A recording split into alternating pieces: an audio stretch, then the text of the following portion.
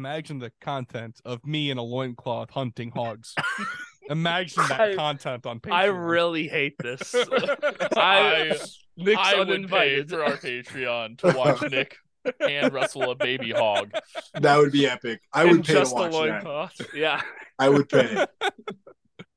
The Right on. loincloth could be there or not. I don't give a shit. I just want to see it. It'll fall off at some point. If you don't get gouged to death, like Oh, that's funny. All right.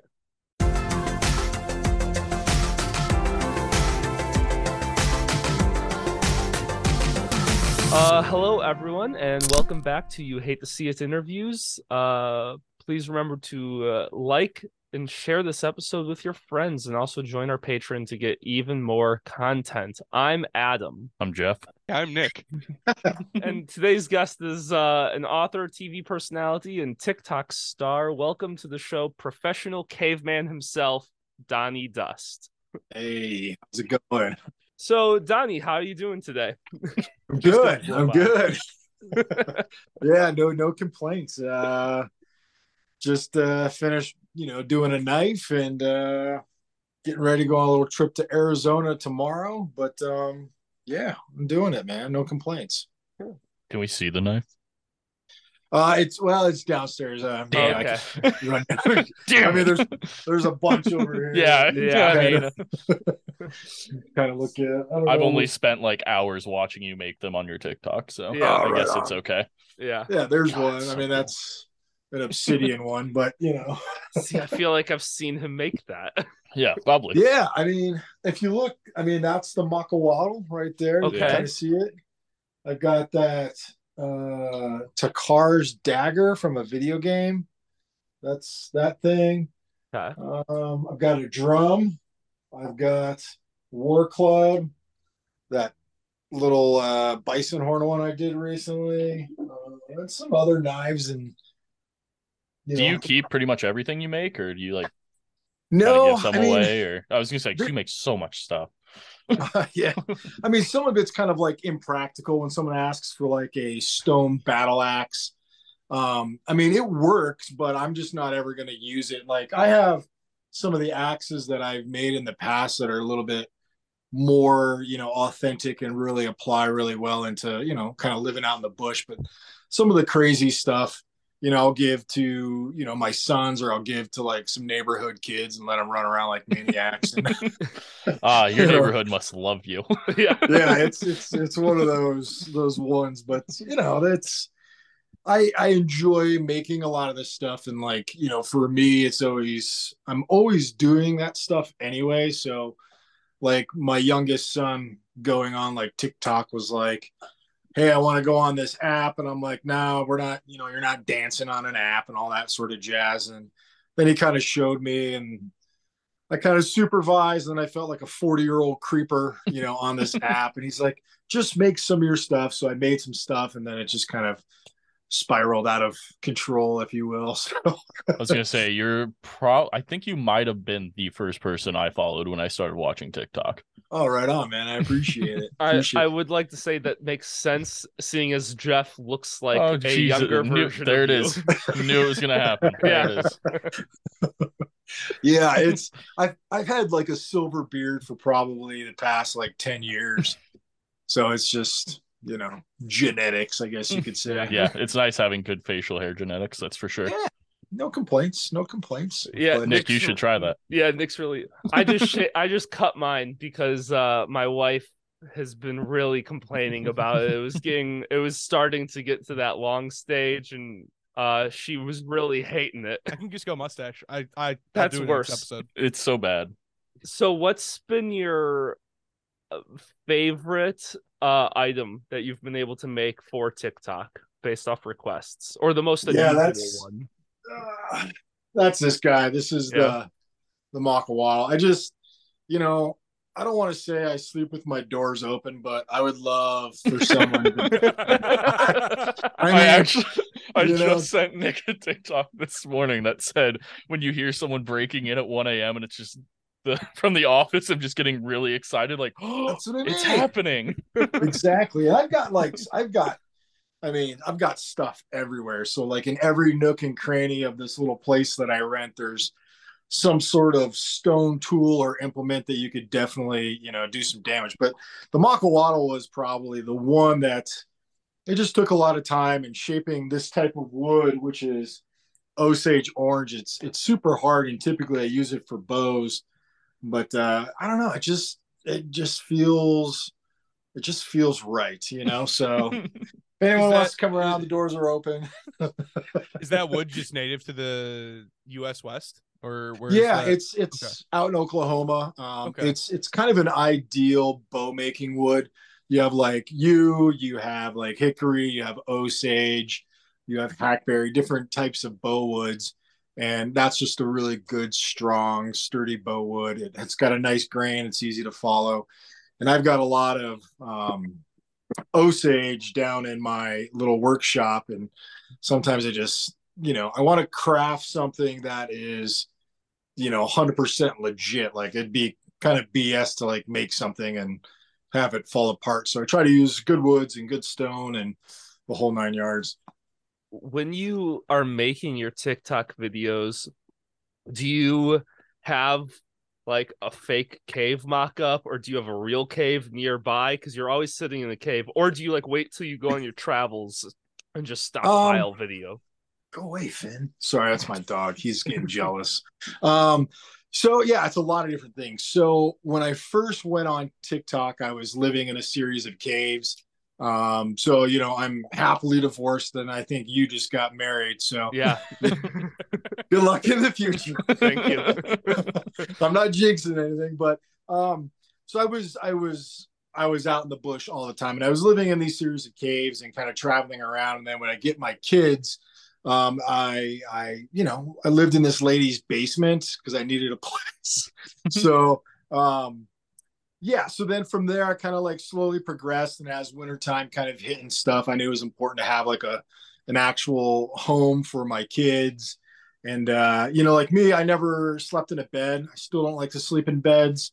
I've got a girlfriend now, so that's kind of a requirement to sleep in the bed, which is difficult at times. But for years, I would just sleep on a bison hide on the floor. My kids had beds and everything, but so yeah, between the caves and then where I go, I just kind of establish just my workshop that is full of animal parts and pieces. I mean, if I was down there right now, I could show you. I've got the hide of an elephant. I've got bison, and it's just littered full of stuff, bones. I've got wings of animals hanging above me. But that's what I do, is I just craft a lot of things, and it's not necessarily just for TikTok, because I kind of make my living by doing custom orders and then doing things for different TV shows and movies, where on like a movie set, they'll want a bunch of stone points because they're going to be doing close-up shots, and they want some authentic clothing, and they want some skulls of this and animal hides of this. And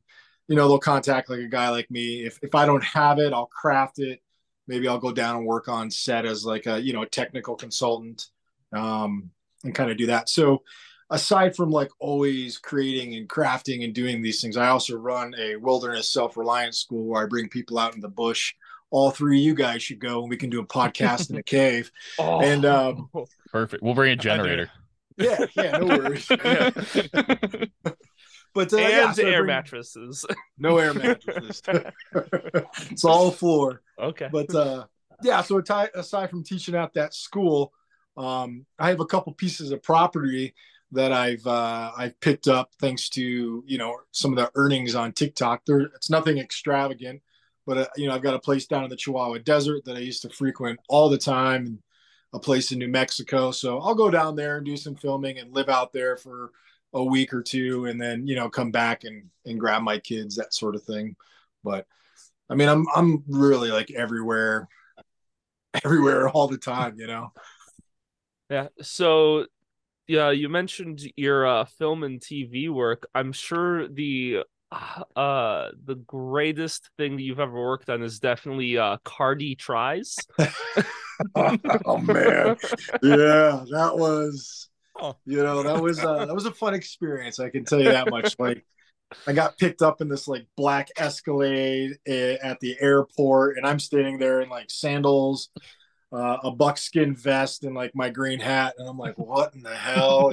Just totally overdone. But I have to say, she was very friendly, very nice. She kind of knew who I was, knew my kids, and she was very, down to earth when the cameras weren't rolling and cameras kind of kicked on, and she kind of did her thing. But it was a fun shoot, and I think for me that's I mean, I've heard like a couple of her songs just through like random occurrences, but she's like, "Do you listen to my music?" I'm like, "No, I don't." I don't know. I don't know if you want me to tell you. I don't think this is your target audience. I get it. Yeah, but yeah, it was a good time. There was a lot of production for like a day and a half shoot where they had like multiple catering trucks, and I had like my own trailer, and this guy had like a designated assistant, and he was like, I'm gonna get you whatever you need, whatever you want. I'm like, look, dude, I think at that time I was 42. I'm like, I'm 42 years old. If I want something and you don't have it, I'm okay not having it. He's like, well, I'm gonna bring this chair around, and if you get tired in between the shots, you can sit on the chair. And I'm like, so I'm gonna break this down for you, man. I don't need anything from you. I'm totally good sitting on a rock, sitting on the ground. And he kind of looked at me and goes, look, man, I got one job here, and that is to just be your gopher. So let me do it. And I was like, all right. Sounds like a plan. But, so, that's basically I'm a production assistant in film and TV. Okay. And so I totally get of like, I did a shoot with a stand-up comedian, Lil Rel. And he, like him and like his entourage, all super, super nice, didn't need anything, were asking me if I needed anything. Yeah. And I was like, guys, I can leave whenever I want to go get what I want. You're the ones that are like up in your rooms getting high, drinking, like doing whatever you're doing. So when you need something, I have to go get it for you. And they're like, no, man, like, do you want some food or something? Like, we'll go down and get you some food from the cafeteria. And I was like, no, I don't. I can get that. I can do that myself. Thank you. But they actually cater here for me. So thanks. Yeah. Get out of there. Go. These dogs are everywhere. How many do you have? So I have Finn. He's my dog. My girlfriend has a dog named Akira. That's the same breed. And then we adopted like a Great Pyrenees giant white dog. That's good for the mountains. So 3. Awesome. 3 dogs. Way too many. Yeah. Does Finn come with you when you go on like your trips and stuff? Yeah. He'll usually attend some of the classes and some of the events that I go on. Like he was with me. I just did a 10-day class down in the Chihuahua Desert. And, he comes along and, scares up game and just does the whole thing. It's kind of a morale booster for some folks, but he's pretty good. He can last in the bush. I mean, whether I'm feeding him, some fish guts or squirrels or whatever, he's kind of content and home there. Do you have any absolute horror stories from some of your classes? Things just go horribly wrong. Oh yeah, I mean, I've had some unique clients over the year. I mean, there was this one lady, and I brought her husband, and like her 2 or 3 kids out, and we went through the entire like 3 days. We did some camping and we did some fishing, the whole 9 yards. And then I kind of like look for some feedback. What could I do better? All this sort of stuff. And this lady was just like, I really would have enjoyed this course a lot better if there were chairs to sit on. And I was like, wait, what? Like a chair? Like we just walked 3 days into the mountains and you're wanting a chair? She just lit me up by not having, a chair to sit on. And I was like, look, you son of a bitch, like chill out, man. Like we're in the bush, sit on a rock, sit next to the campfire. You didn't, it's that sort of like, oh, easy. They get you when they're kind of like complaining sort of thing. And I mean, I've had, no major accidents. I mean, the occasional cuts and twists and stuff like that. But most people they're pretty savvy, and I keep a close eye on it, especially when, they're working with knives and, even stone tools and stuff like that. I mean, I've taken chunks out of my finger and given myself stitches. And I just make sure that when you're in those kind of remote areas, everyone's safe. If I don't get that warm and fuzzy, someone's wielding a knife, I'm like, all right, let's go look at plants, or let's go do something else and redirect, if you will. So you wrote a book based on your experience having a heart attack at 37. What was that like, the putting that experience down to pen and paper and kind of working through that? Yeah. It was I like writing. I consider myself a writer. I'm working on my third book right now, but once my heart attack kind of happened and I was living out in these caves, I just thought it was a great opportunity to kind of capture all of my steps in my recovery process, my mentality, and just that overall story. And I wrote it down on like a little notebook, a little moleskin notebook, and then once I got to a computer, kind of transcribed it. But it's just kind of how I like doing it. When you're out there, you're totally immersed, and you kind of have like nature at your back. You can kind of feel and really convey that message into the words and put it out on paper. What was probably the sketchiest, most danger you felt while you've been out there, like either in the desert or mountains, or what? At what point were you, Donnie, like, oh, this is bad? Yeah. Man, I mean, all right. So once I was a couple days into the backcountry and I was walking barefoot, kind of like adjacent to this trail, and I was walking, and all of a sudden there was a piece of glass sticking up, and it split right between my big toe and my middle toe, and it was like a good inch slice in that crack, and it was bleeding like a son of a gun. And I was like, all right, a couple things are gonna happen. It sounds weird, but I was like, you could potentially bleed out from this because it's a lower extremity. It's, even if you elevate it, you're immobile. You can't really do anything. And it just came down to taking off my bits of my shirt and wrapping it up in my closing my toes in between and wrapping it up. And then literally taking the next 4 or 5 days to slowly hobble back. But I was worried about infection that entire time, was because most people, they get a cut, they can typically address it, clean it, wash it, do that sort of thing. But as I was walking back, I was definitely worried about some form of infection or something to that extent.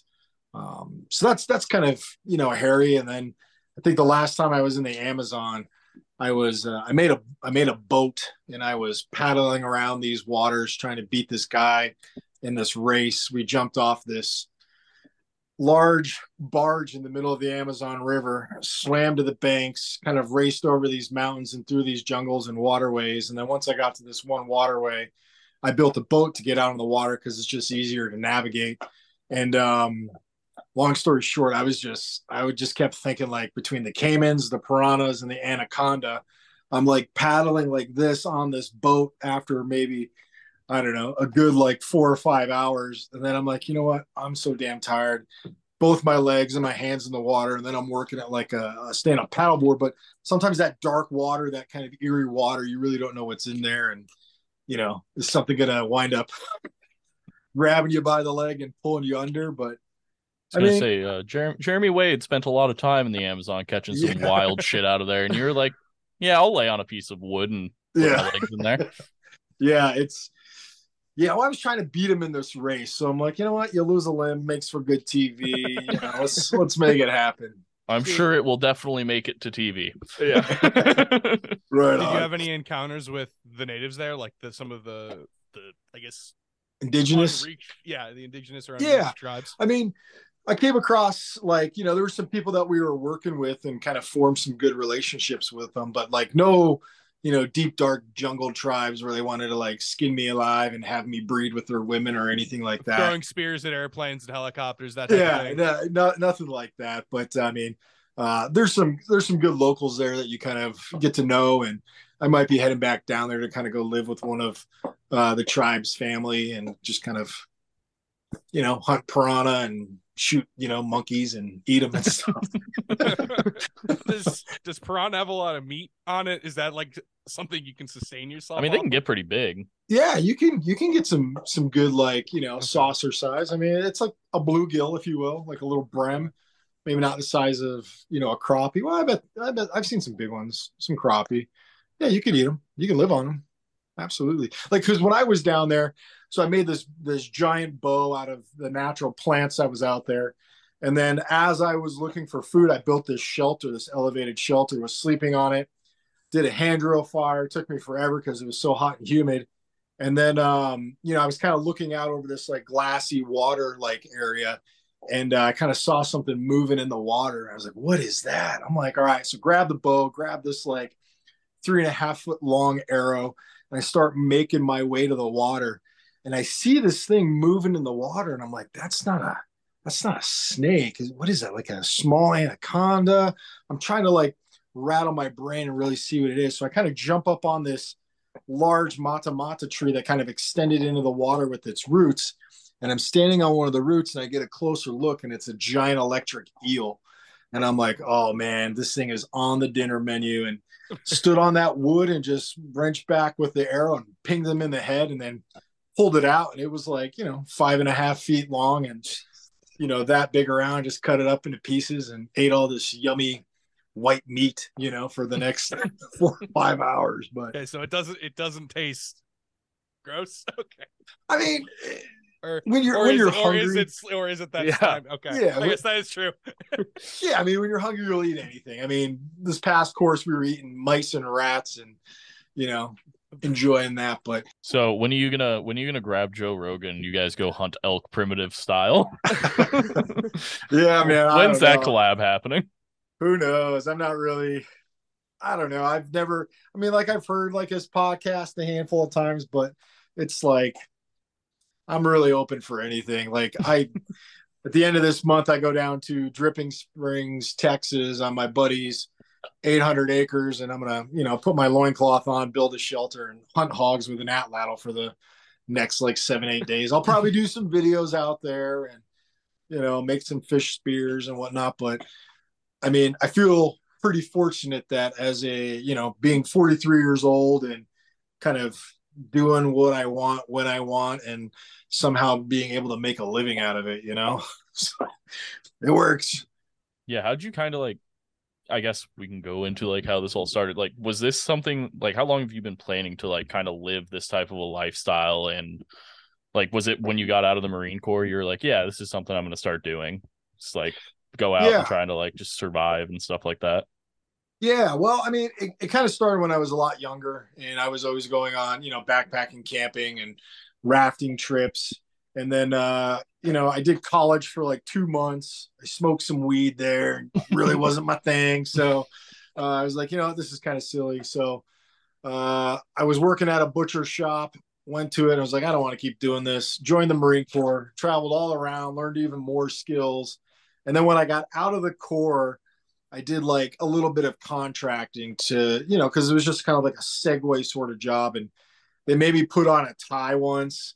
And then I was like, this is horrible. And they're like, you need to cut your beard and do this. And I'm like, you guys are talking to the wrong person. So I kind of slowly started to pull my way out of that sort of world, that military sort of world. And then essentially, I was teaching classes kind of like freelance.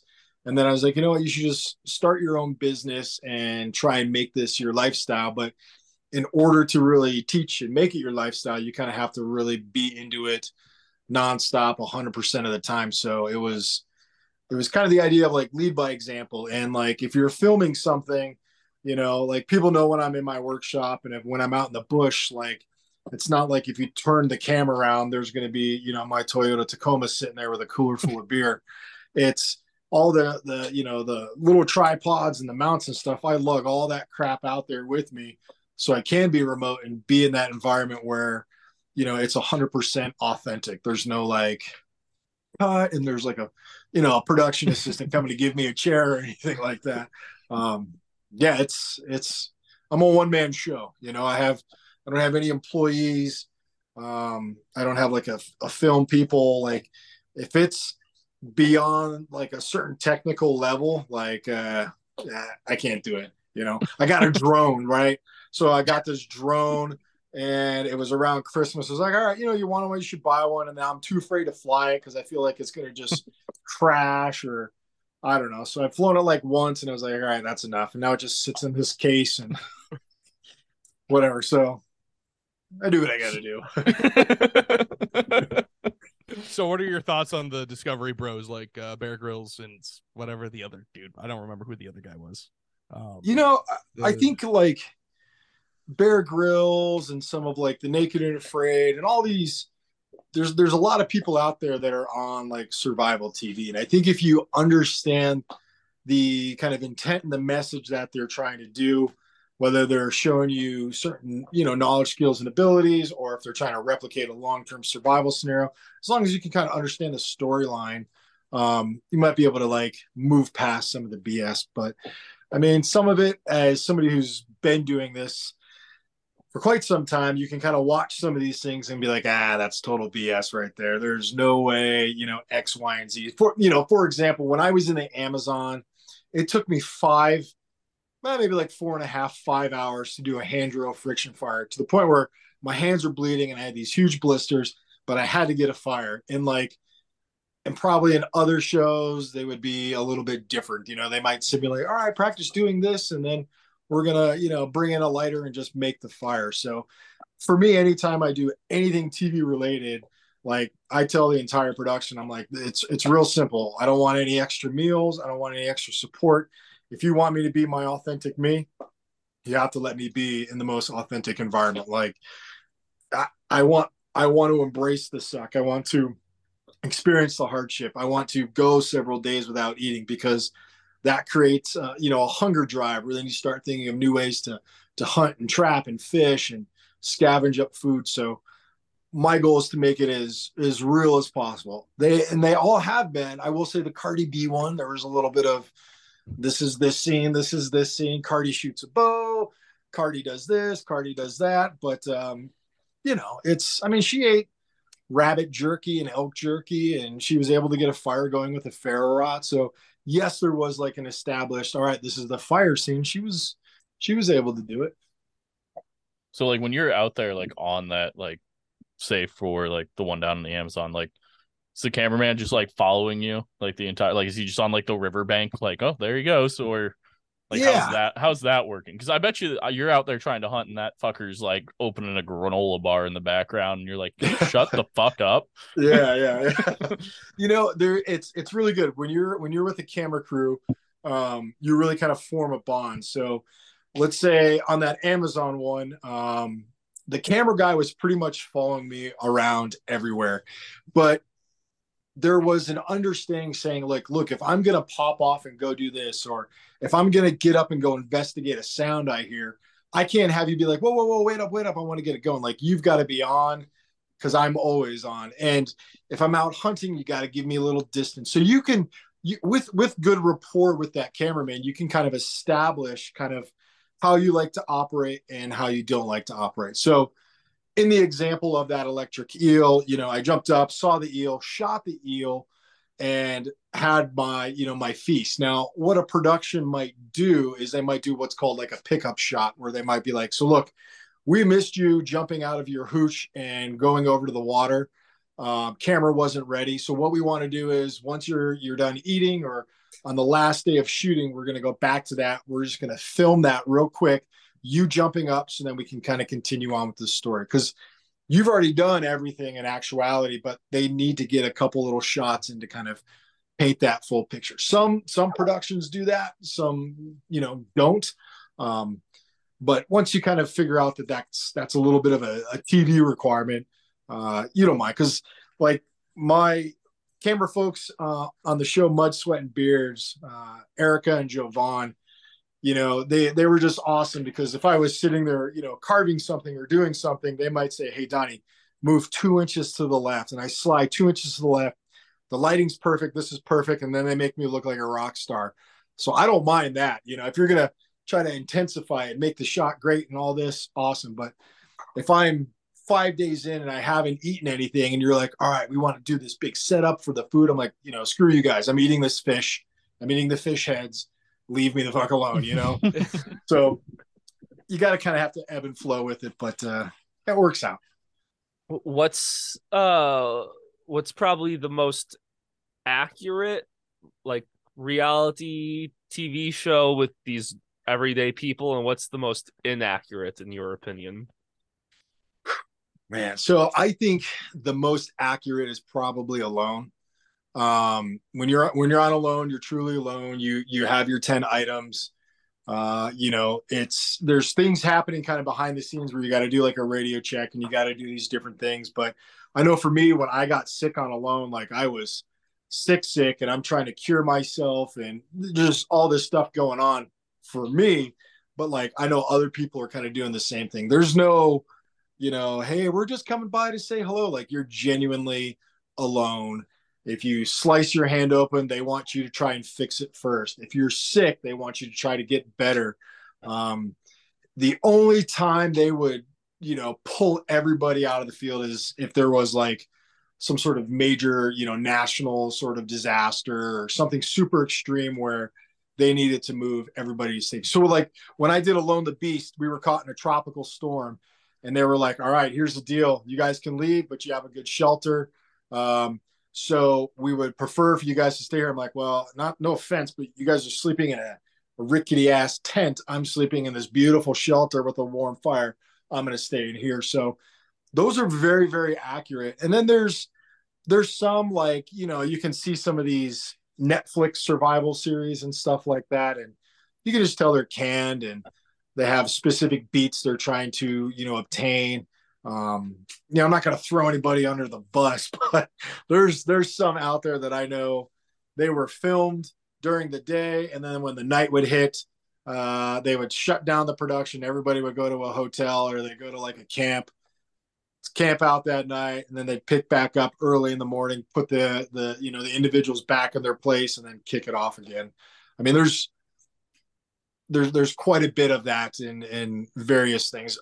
I personally, my first question, if they're like, hey, we want to, do this TV show, I'm like, all right, here's my left and right lateral limits. I want to do this, this, and this. I'm not leaving the bush. I don't want any food. Like it's my mentality is, if somebody's going to pay me to go on a TV show or be part of these episodes, this is the safest time I will ever be in my life out in the bush. Because when I go out by myself, I have no safety people, on standby. I have no one projecting weather.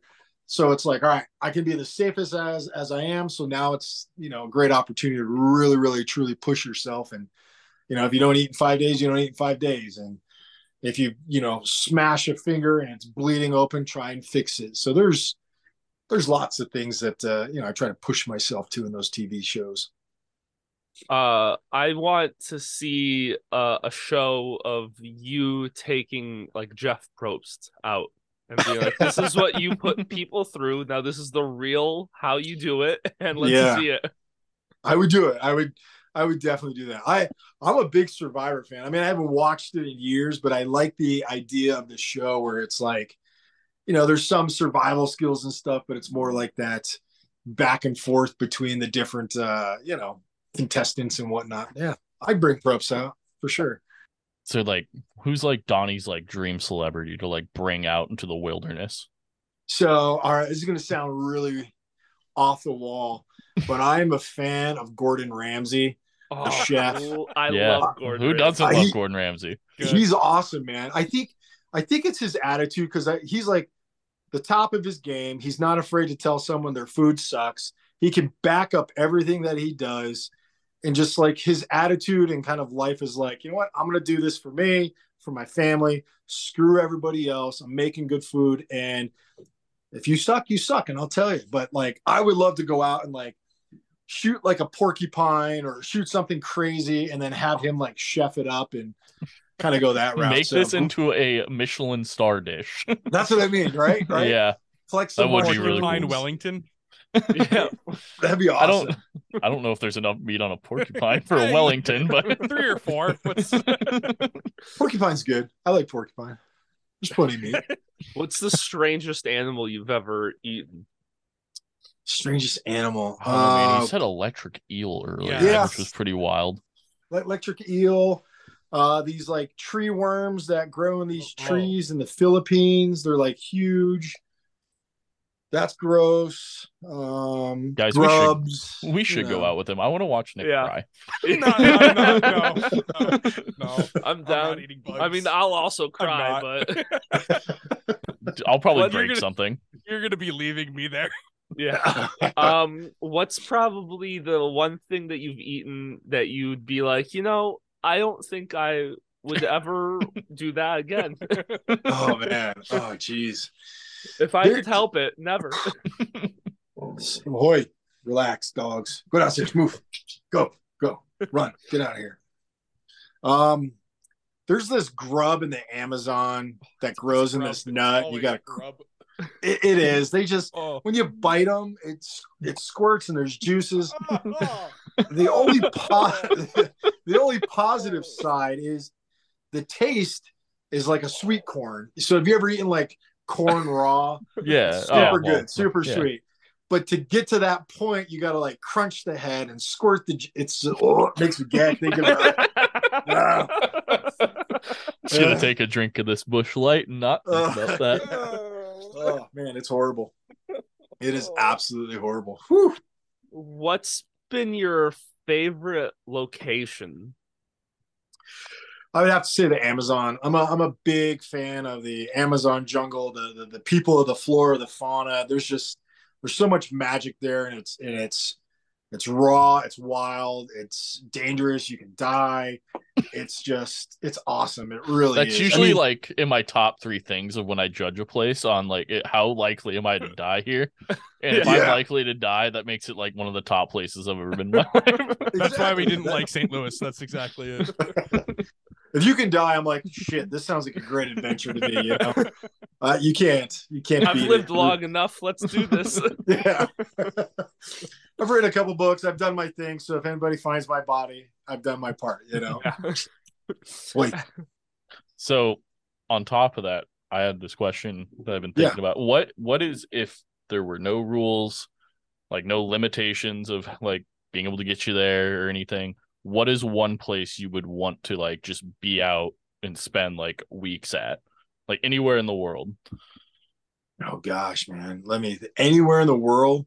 I think like, I don't know where these islands are, but like sometimes there's these video vloggers and they're on these like islands and it's like white beaches and palm trees and all that sort of jazz.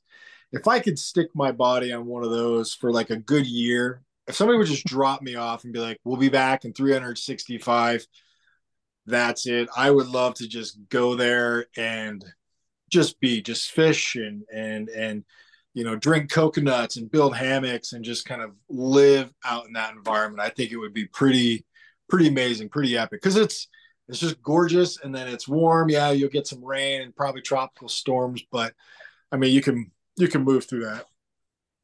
So what you're saying is you want Tahiti for yourself for a year? Yes, pretty much. I was my gonna plan. tell him Epstein's Island, I believe, is still for sale. Oh, no! That's my plan. That's my plan. I want an island. I'm like, I've been to a lot of cold places, and I'm fine with the cold. I feel like my body was bred for the cold. Long hair and beard. Yep. What As it's another like, right? long-haired bearded person. Exactly. Yes. So you know what it's like to be cold, and I'm like, you know what? I'm tired of like being cold all the time. Let's try a warm location. And I mean, my girlfriend and I, we went down to Belize last year. We went and stayed in this little village with, there's a population of people there that were former slaves during the British era and in the Americas. So they all escaped and went down to Belize, and they still live in this village. So we went down there and, hung out with the folks, did some subsistence fishing and swam in this water and all this sort of stuff. But like, that right there is awesome. I wasn't cold. Yes, I was hot, but it's like I can just jump in the water and go for a swim, spear some fish, bring it to one of the village folks. They cook it up. We're just having a gay all the time. So sign me up for that. So you are a warm climate over the cold climate type of No, person. I love the cold, but I would just like to visit the warm for a good chunk of change. Okay. That'd be the jam. So that's why you bought property in the desert and don't live in the desert. Got it. Exactly. Okay. Yeah. What sent you on the Chihuahuan Desert? Yeah, well, so I was supporting a movie in 2019 into 2020. I was hired as the safety coordinator and set medic because it was super remote. And I had been down in that area before, but once I was there, I really got like a good feeling for what it was and just the overall environment. And so the production was like 45, 60 days, somewhere around there. And I was like, you know what, I'm going to return here and I'm going to buy a piece of property. And it's from where I'm at, my chunk of land, it's like an hour and 45 minutes to the nearest town, and the nearest town is like one gas station, literally like nothing there. And I'm like, this is perfect. It's like if you got to escape the law or you got to bury a body, that's where you're going to want to do it. So I'm like, this sounds pretty good. So Are you on the U.S. or Mexico side? I am on the U.S. side, probably. Okay. You know where Terlingua is, Texas? I can safely say I do not. What about Big Bend National Park? I do know where that is, yes. Yeah. So it's close to Big Bend. So Big Bend is kind of like hugging my piece of property. And then my piece of property abuts the Big Bend Ranch State Park. And that's, yeah, there's nothing out there. It's awesome. There's news reports about how there's nothing out there. Exactly. I just think it's so funny how different our lives are, where you're like, oh, there's nothing around. Great. That's where I'm living. And I'm like, I need to be 15 minutes away from a Walmart or else I will literally die. No, it's all good. It's all good. I turned down jobs. Because there were jobs that I was being offered that were like, oh, you're like 2 hours from Walmart and there's like a mom and pop grocery store, maybe 30 minutes from you. So I'm good. Thanks though. Yeah. I don't know. I think like I have one boy that's going to be a senior next year and one that's going to be a freshman, but I already tell them, I'm like, as soon as you guys are done with high school, basically the youngest one, when you're done, like, you'll see me when I let you know where I'm at, but I'm gone. Like I will not, there will be no homes. I'll probably be living in a yurt or a stone structure that I built myself, Finn, just wearing a loincloth, making stone tools and doing TikToks, I guess. Is your girlfriend's on board with this plan too? Or yeah, she's totally down. My girlfriend is she's 30, so she's 13 years younger than me, but she enjoys a good adventure. She's really good with like medicinal plants. And like when I came back from the Amazon, I had these parasites in me that were making me, go to the bathroom probably like every 30 seconds. But yeah, she whipped up a couple like natural remedies and teas and I took those down. And I mean, she's a hunter and she's totally down for it. I mean, probably costs you less than going to the fucking pharmacy. Yeah, it does. Big pharma. Yeah, I'm of the mentality if I break something, I should know how to fix it. And that's in my car or something in my body or stitches or, I mean, I've got scars on my body where they're just janky left and right from poor stitching. But yeah, I try to live a little bit more, self-reliant and a little bit more free, if you will. So you have obviously quite a few tattoos. Are any of them stick and poke? Yeah, so the ones on my feet are stick and poke. So every year I usually get tattoos. I call it during like my cold season. That's usually like January, February, and March because I'm not as sweaty and as dirty. So I do the ones on my feet, the ones on my upper thighs, the ones on my hands. Yeah, I mean, once 2020 hit, I was like, I can't get any more tattoos. What's the deal? So I just made some needles, bought some needles, and just started doing them myself just to kind of give into that craving of some fresh ink. It is significantly cheaper. Yeah. Oh, yeah. My sister's doing the one on my chest. Nice. I just pay for the needles and the ink, and that is so much cheaper. Heck yeah. Heck yeah. I mean, you can get like 50 needles, like 3 rounds or 5 rounds for probably like $40 and a thing of ink. I mean, you're like, holy cow. So, I mean, I think I spent like 60. That's what I mean. That's what I mean. I don't know why more people don't do it. It's just so easy. I know I like doing it on myself because then like this entire left leg is just covered with stuff.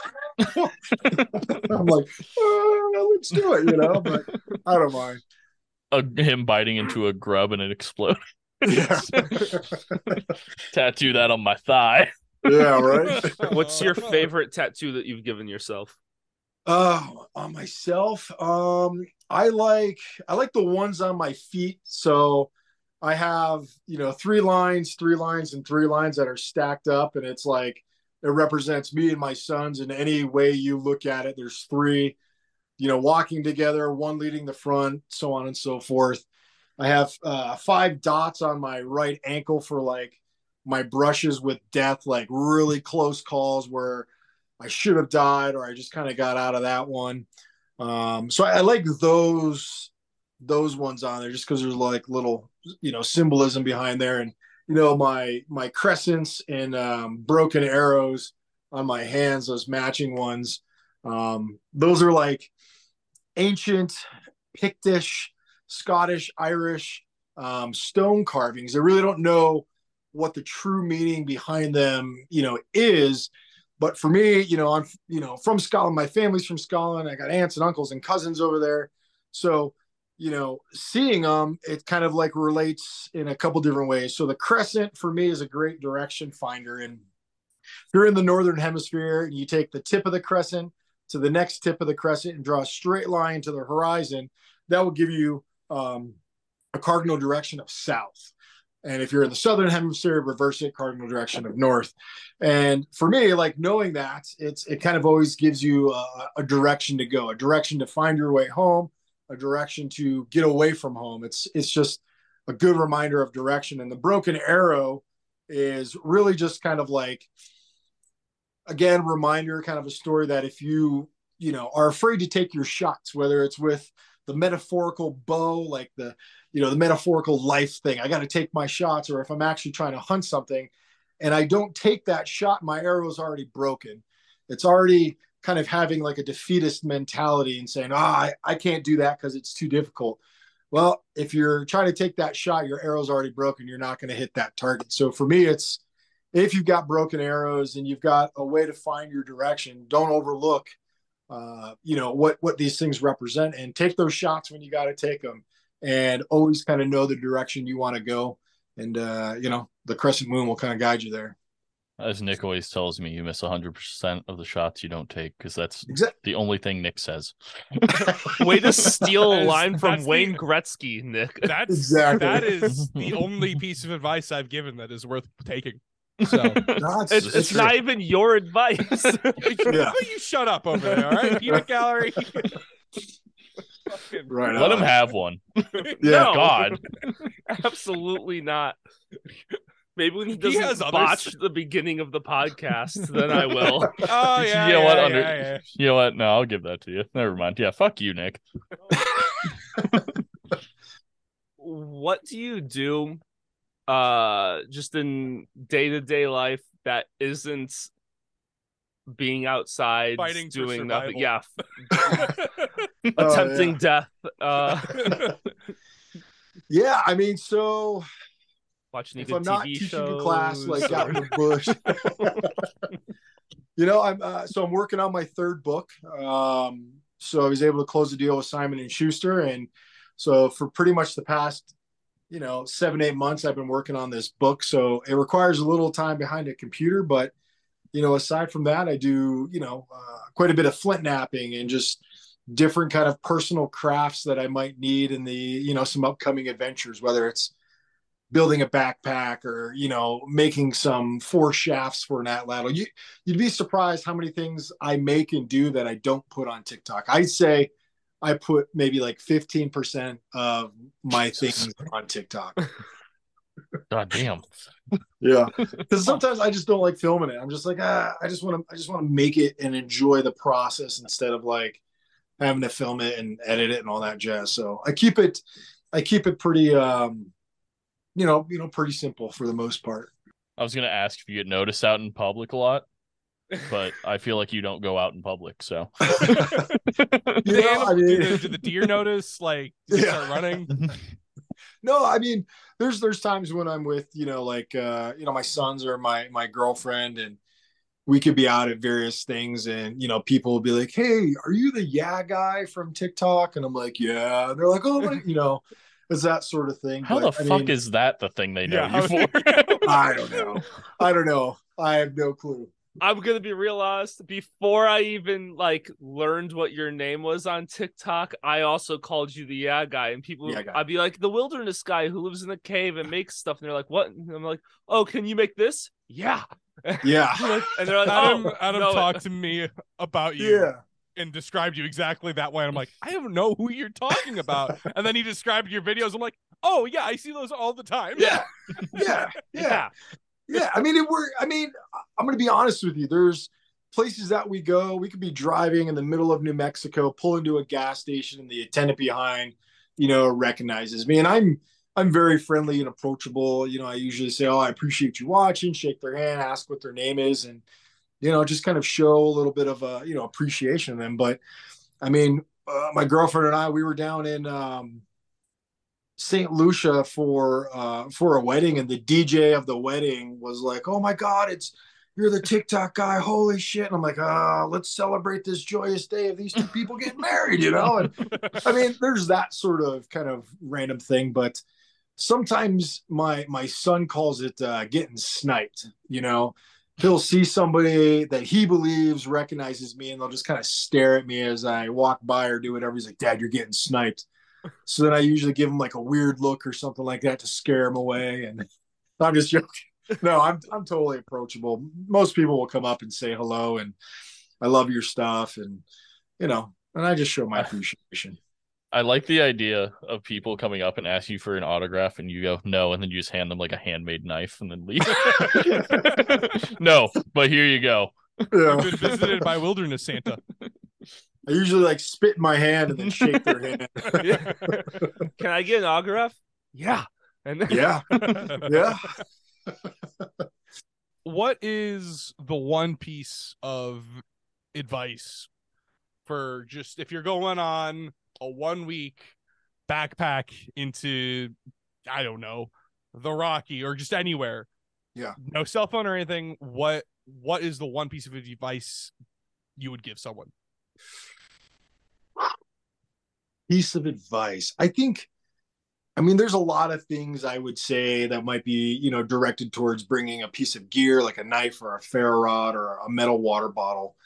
But I think the biggest advice I would give is kind of go in with, I don't want to say nothing, but go in and try and leverage and create as many things as you can to truly learn from that wild kind of experience. So, and I'm not recommending to people, if you have no like skills or background in this, to go into the bush with nothing. But some of the biggest successes I've had in my life is going into the bush with absolutely nothing and then creating everything I needed, from fire to backpacks to clothing to shoes to shelters, you name it.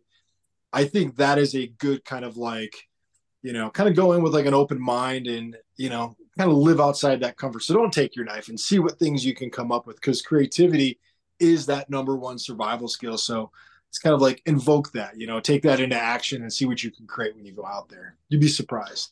Mm-hmm. I have nothing else. is that it, Nick? That was my Nick's like, I zinger. did my job. I asked one question and I was here. So how about you leave me the fuck alone? All right. Well, so thank you so much, Donnie, for coming on the show. Do you have anything you'd like to promote while you're here? I mean, I guess if anyone's interested in my books, I mean, you can pretty much go to donniedust.com and find my book resources and some of the TV and film stuff I've been part of. If you're wanting to get, you know, a little wild and go out in the bush, you can go to paleotracksurvival.com. That's my website, and you can contact me through there. But I mean, I'm happy to promote you guys and your efforts and your actions. So when this, you know, comes out and it's posted and, you know, all that jazz, I'll definitely share it and put it on social media and rock and roll with it. Yeah. Awesome. Appreciate it. All right. Well, so thanks so much for coming on, Donnie. It's been a blast, and I can't wait to Indeed. have you back on at some point. Will do. I appreciate it, guys. Keep doing what you're doing, and keep rock and roll with it. And I appreciate the time, and thanks for letting me run my mouth. And Yeah. I'll keep doing my thing. You guys keep doing yours. Yep. All right. All right. Awesome. Thanks so much. Right on. Appreciate it, guys. Have a Bye. good one.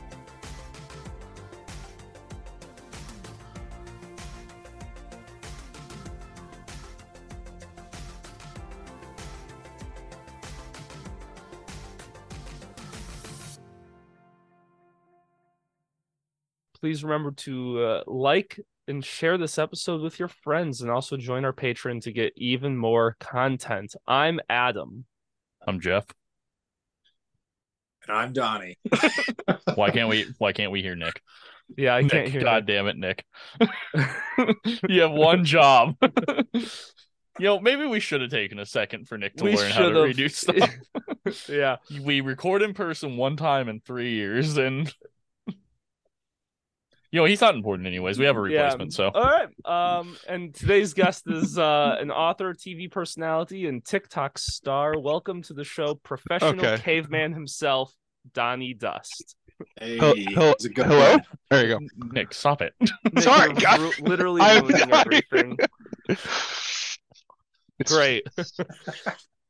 This is awesome. This is It's burning really fast. to get to that long 1, 2. stage. And Okay. yeah, Nick, your mic's good. Okay. She Sorry, was really I, hating I it. didn't think that was gonna go through. Sorry. Gotta love Nick. Yeah. Gotta love No Nick. one No, loves no. Nick. That's true. My girlfriend barely likes me. Oh.